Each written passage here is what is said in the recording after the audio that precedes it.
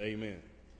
The 8th century prophet Isaiah foretold to us the coming of the Anointed One, Jesus the Christos. In Hebrew, the Messiah, the Messiah, the Anointed One. And y'all, what better segue from this series we've been doing on Isaiah and what he taught us about the coming of Jesus than simply to preach a sermon series entitled Preaching Jesus. And I thought, folks, what more can we preach than Jesus Christ lived, was crucified, dead, buried, resurrected on the third day, and now exalted at the right hand of the Father in heaven? You can't get much better than preaching Jesus. Well, as a result of that, God's led my heart to develop 10 different sermons on this very topic. Matter of fact, you'll hear scriptures from Leviticus. You'll hear scriptures from Matthew, from 1 Corinthians, from Mark, from Luke 1, and from the book of Revelation. Titles such as the Resurrected King, the Victorious Lord, the Touchable Christ, and the Coming King. And each of these sermons that I'm going to preach are on specific events that you will remember from your own personal study. But here's my prayer. My prayer is that the Holy Spirit will reveal to each one of us something that we have never, ever seen before as we study that section of Scripture. You know how that happens when you're reading the Word and all of a sudden a light bulb comes on and you say, wow, I've never seen that before. That's my prayer. In all these messages, you'll walk out of here on Sunday morning saying, wow, I've never seen that before. I think of Hebrews chapter 3, verse 18. The Lord just made a very incredible statement. It says, Jesus Christ is the same yesterday, today, and forever. And folks, what we're going to do in these next weeks together is simply preach Jesus in his power and in his authority. Wow. The 5,000 had been miraculously fed. Actually, there were 4,000 men and women plus children, according to Matthew chapter 15. Now Jesus had to get through his critics. There was a group of folks, the Sadducees and Pharisees and others, that now began to plot what was going to happen to Jesus that led to his death. Jesus and disciples, the Bible says that after all that took place, that he entered a boat and he came to a place that we refer to as Magdala. It's on the western shore of the Sea of Galilee. He had a brief confrontation with the Pharisees and the Sadducees, according to the first 4 verses of Matthew chapter 16. And then the Bible says that the disciples left again by boat to the eastern shore of the sea. You remember at Bethsaida, Jesus healed a blind man, according to Mark chapter 8. And then by foot, he and his disciples proceeded northward to Caesarea Philippi, and it was here that Jesus' ministry was going to take a dramatic new creation. And folks, he got away from the crowds to spend some very serious quality time with these men. The tide had shifted against him.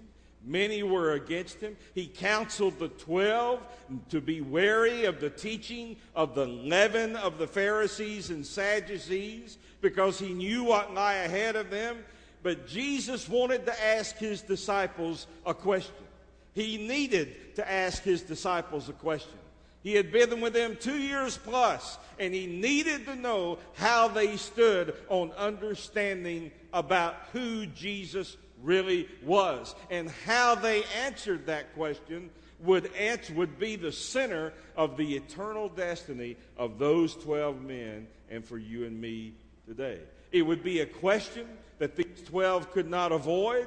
They would have to make a response. And you and I today, it's a question that's unavoidable. Every one of you, including this pastor, before you leave here this morning, will once again have to answer this question. And not only us in this room, everybody on this globe. Now let me show you something about Caesarea Philippi that perhaps you may not have seen before.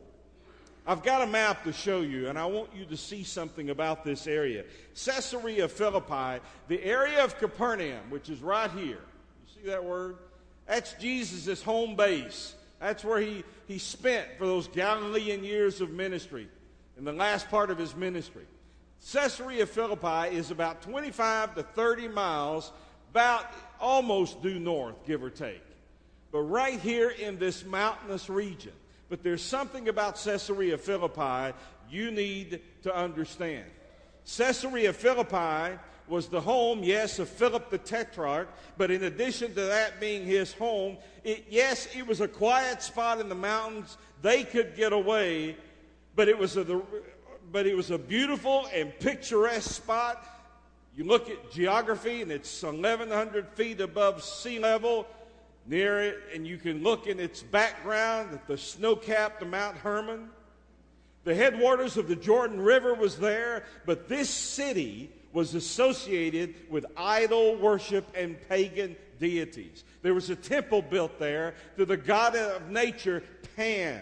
It was the center of that worship. It had once been the center of Baal worship, and at least 14 temples to Baal had been built in the city. Now, in Caesarea Philippi, in this mountainous area, idol carvings of Baal and Pan covered the cliffs of the mountainside. And here is Jesus going there with the 12 men.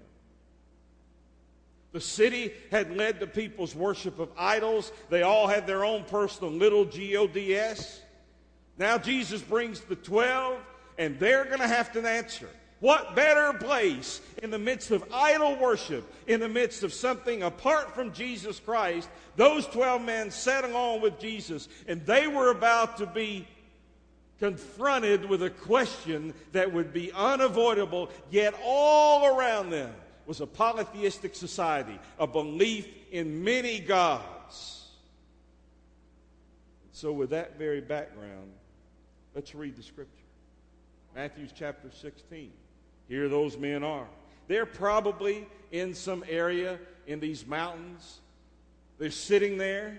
Jesus has got them all together. The breeze is blowing between the crevices of the mountains. It's a quiet place. It's blocked most of the sound. And he can really get down the nitty-gritty with these men. They're all sitting together. They have his undivided attention, and trust me, he has theirs. In verse 13 of Matthew 16, when Jesus came to the region of Caesarea Philippi, he asked his disciples, all 12 of them now, who do people say that the Son of Man is? And here was their reply. Well, some of those folks back there in Capernaum say he's John the Baptist. Others says he's Elijah. Still others say Jeremiah or one of the other prophets. But then he says, but you. That word's emphatic. In other words, he's looking at all 12 of them when he says this. He's not looking over their heads. He's not looking under them. He's not looking around them. He's looking them square in the eye like I'm looking you square in the eye. And he says, but who do you say that I am? I know this whole world, those old folks over there say it this way. But right now, I'm concerned about you 12 men, because you're going to have to understand what you believe about me, because that's going to dictate your eternal destiny. And I want to know, but who do you say that I am? Simon Peter answered and said, you are the Messiah, the Son of the living God. There are three things I want to show you about these scriptures, this scripture this morning, and what it means for you and me, and what it says. And here's the first thing. The first thing is this question is a critical question. Jesus came to the region. He asked his disciples, who do people say that the Son of Man is? I want you to notice something with me. Jesus did not ask his disciples so much who he thought the people thought he was. He said, who do the people what?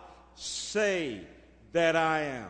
In other words, what's coming out of their mouths? What do you hear when they get out of church? What do you hear at the grocery store? What do you hear at the market? What do you hear around the kitchen table? Who are these people in this world saying that I am.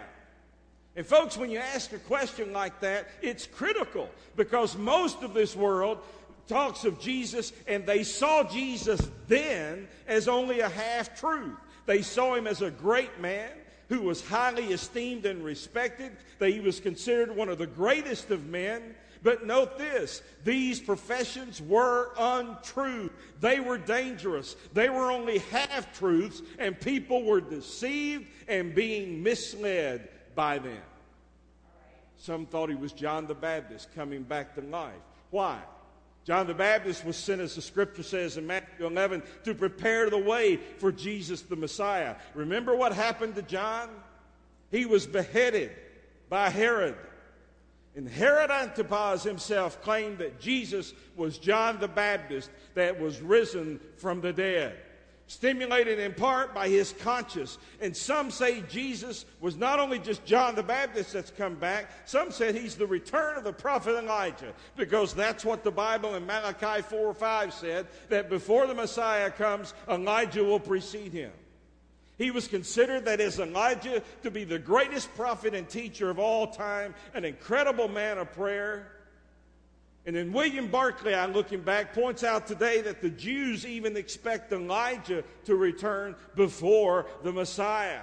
And in celebration of the Passover, the Seder meal, which we talked about last week, they always leave a chair vacant for Elijah to occupy. Because Elijah had also been used by God to miraculously feed a widow woman and her son in 1 Kings. The people connected Elijah's miracle and Jesus' miracle of feeding the 5,000. So they believed, well, Jesus could be Elijah. Some even believe Jesus was Jeremiah that's returning from the dead. Jeremiah was known to speak boldly, yet he was the crying prophet. He mourned over the hardness of the people's hearts. He mourned because they would not respond to the preaching of God's word. And people saw Jesus pronounce woes and weep. And they wondered, is he Jeremiah? Some people really didn't have an opinion.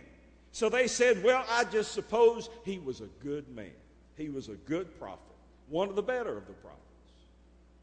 They were professing Jesus Christ to be a great prophet who had been sent for their day and time. He was thought to be one of the great prophets brought back to life, or one from whom the spirit of the great prophet himself, as they said, dwelt in. You can see that in Deuteronomy chapter 18.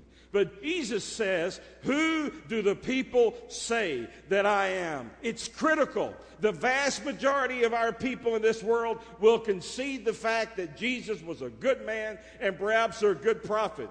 But so many on this globe right now in the 21st century deny the fact that Jesus Christ is Lord. They think he was a great man, a righteous and martyred man. And he leaves a great example, they say. Some think that Jesus was only a great teacher and a prophet in the 21st century. Still others think that Jesus was only a great man who revealed some very important ways of how man ought to live. And some seem to just think that Jesus was a great man and sent only to the Jews. And we can learn a lot by studying his life. But so much of this world will never say that he is Lord.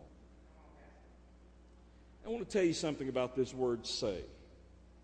The word say in the Greek is a little word we pronounce Lego. You ought to be able to remember that. It's just like the toys the little kids and my grandson puts together, Legos, L-E-G-O. Well, that's the transliteration. That's writing the Greek in English so we can pronounce it. But I tell you what, the word doesn't mean toy. The word means to speak. It doesn't mean to babble. It doesn't mean to mumble. It means to speak. It means focused speaking. Now, what do you mean?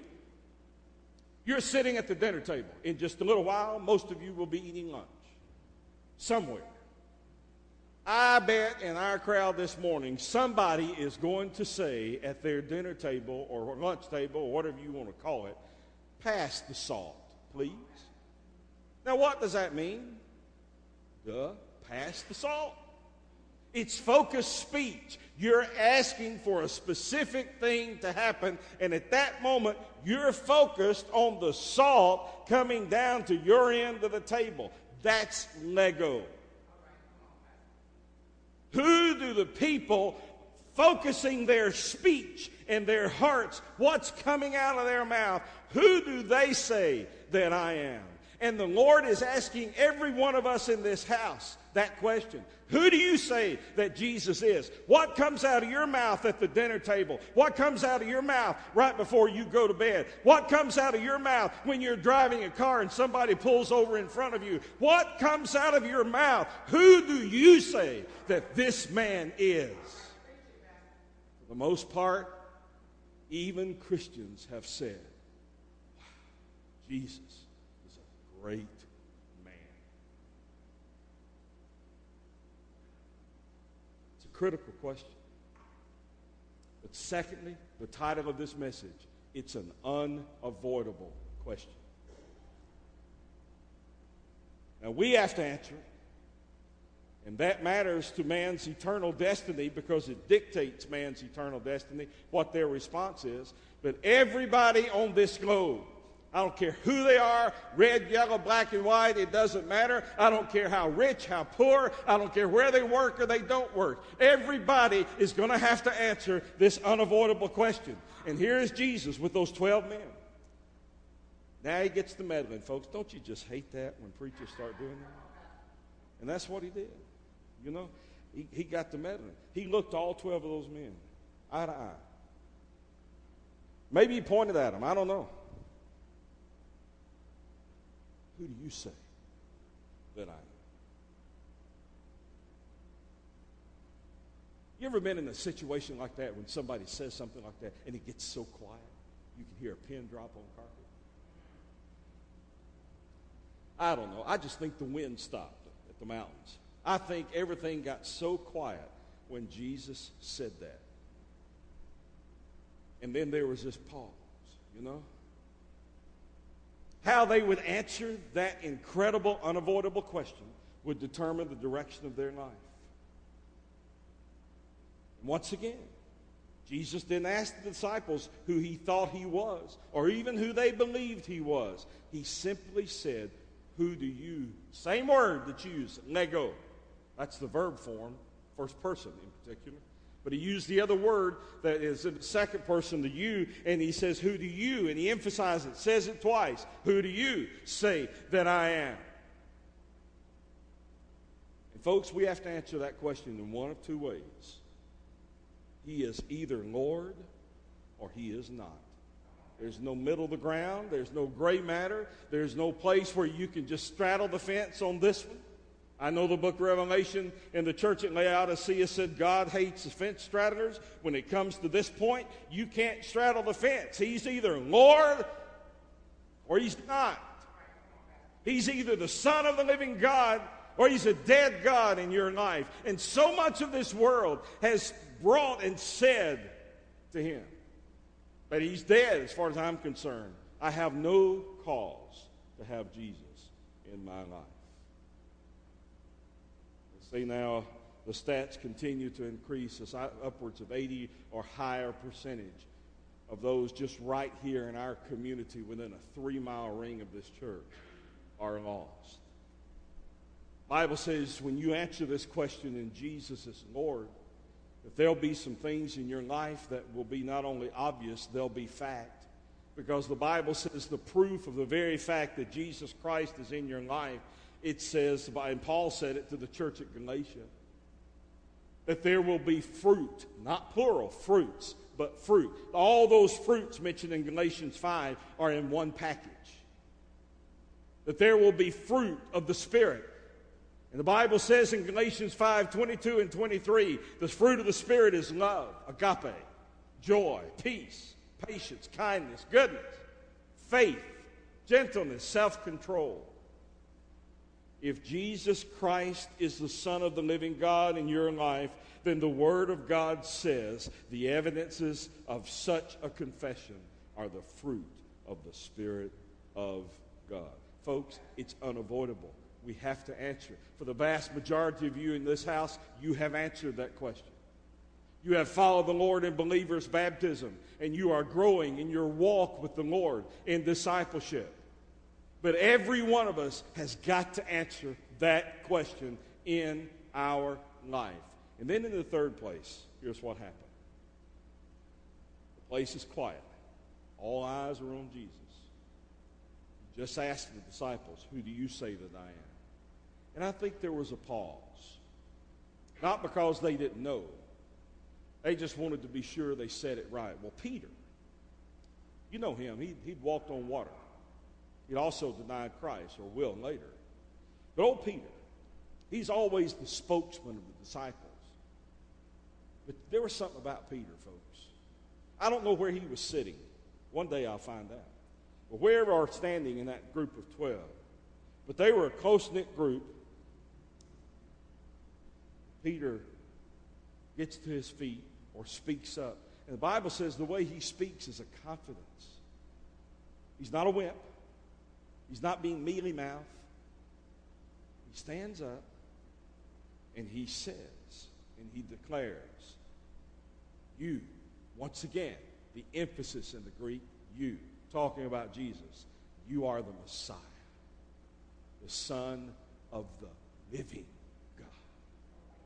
Now, Peter is looking around at all of these carvings of Tupan and Baal and all these little gods all over the place. And he looks up to Jesus and he says, Jesus, you are the Messiah. You are the Son of the living God, not the dead ones.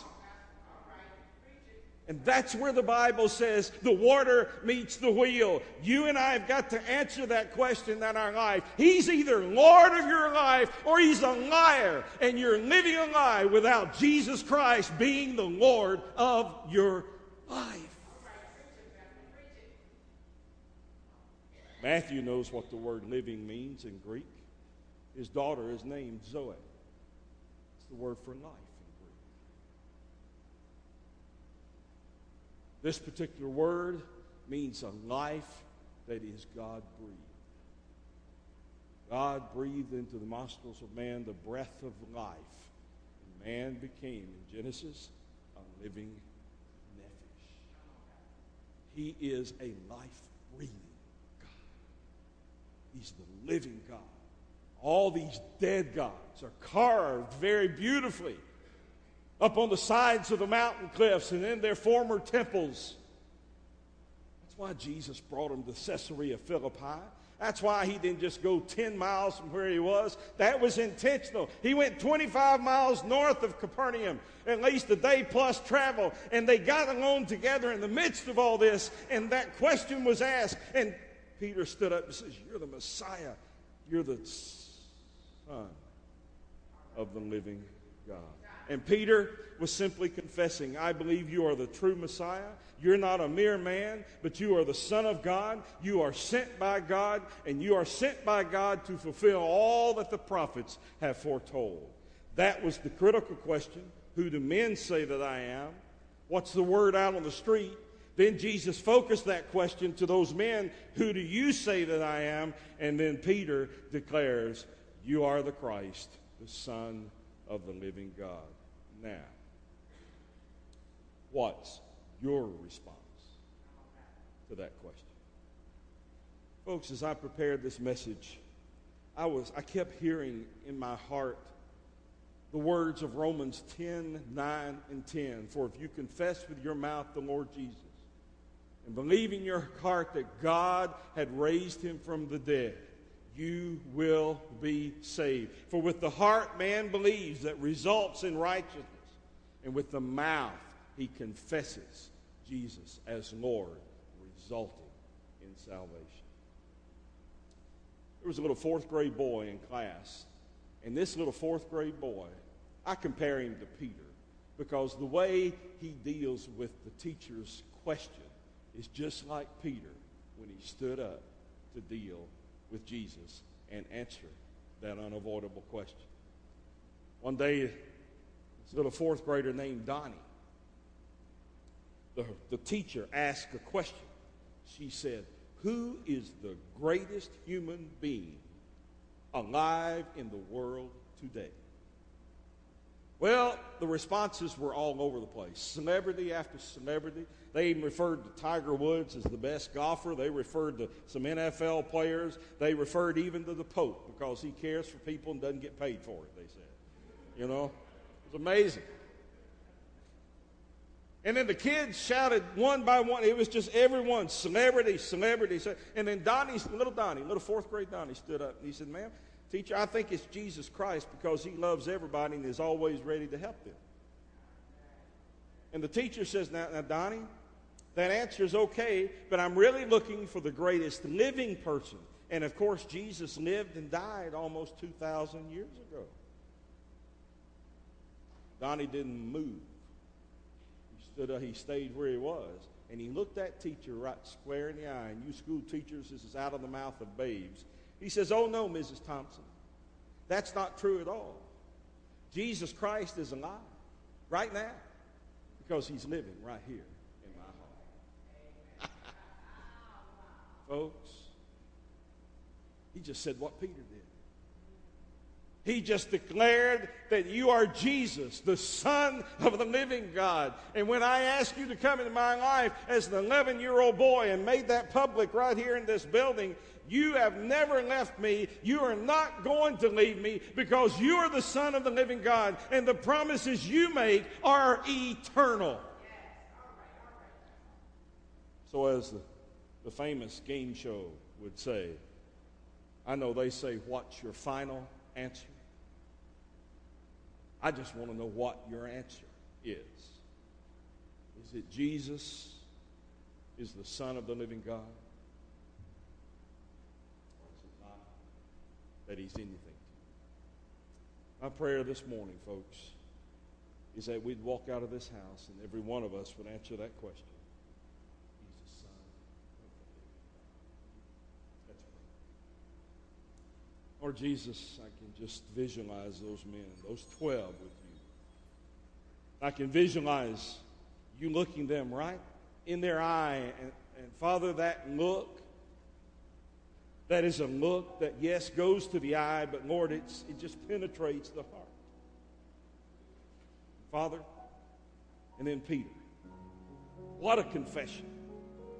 The greatest Christian confession and the most simplest ever said. You are the Messiah. You are the anointed one, sent from God, the Son of the living God. Oh, Father, as we begin a series on Jesus Christ, may we, as those 12 men, put our hearts this morning in check and make sure that we can stand as confidently and as strong as Peter and say you are the Christ, Son of the living God. See to it, Father. Thank you for the privilege of preaching your word. Thank you, Father, for the word of your message in my heart. And I realize that I've heard this message a whole lot louder than anybody else in this room. For all of us, including this pastor, Lord, I thank you that for me, you are the Messiah. You are the Son of the living God. So my answer, yes. Yes, Lord. May all of us say the same thing. I thank you in the name of Jesus.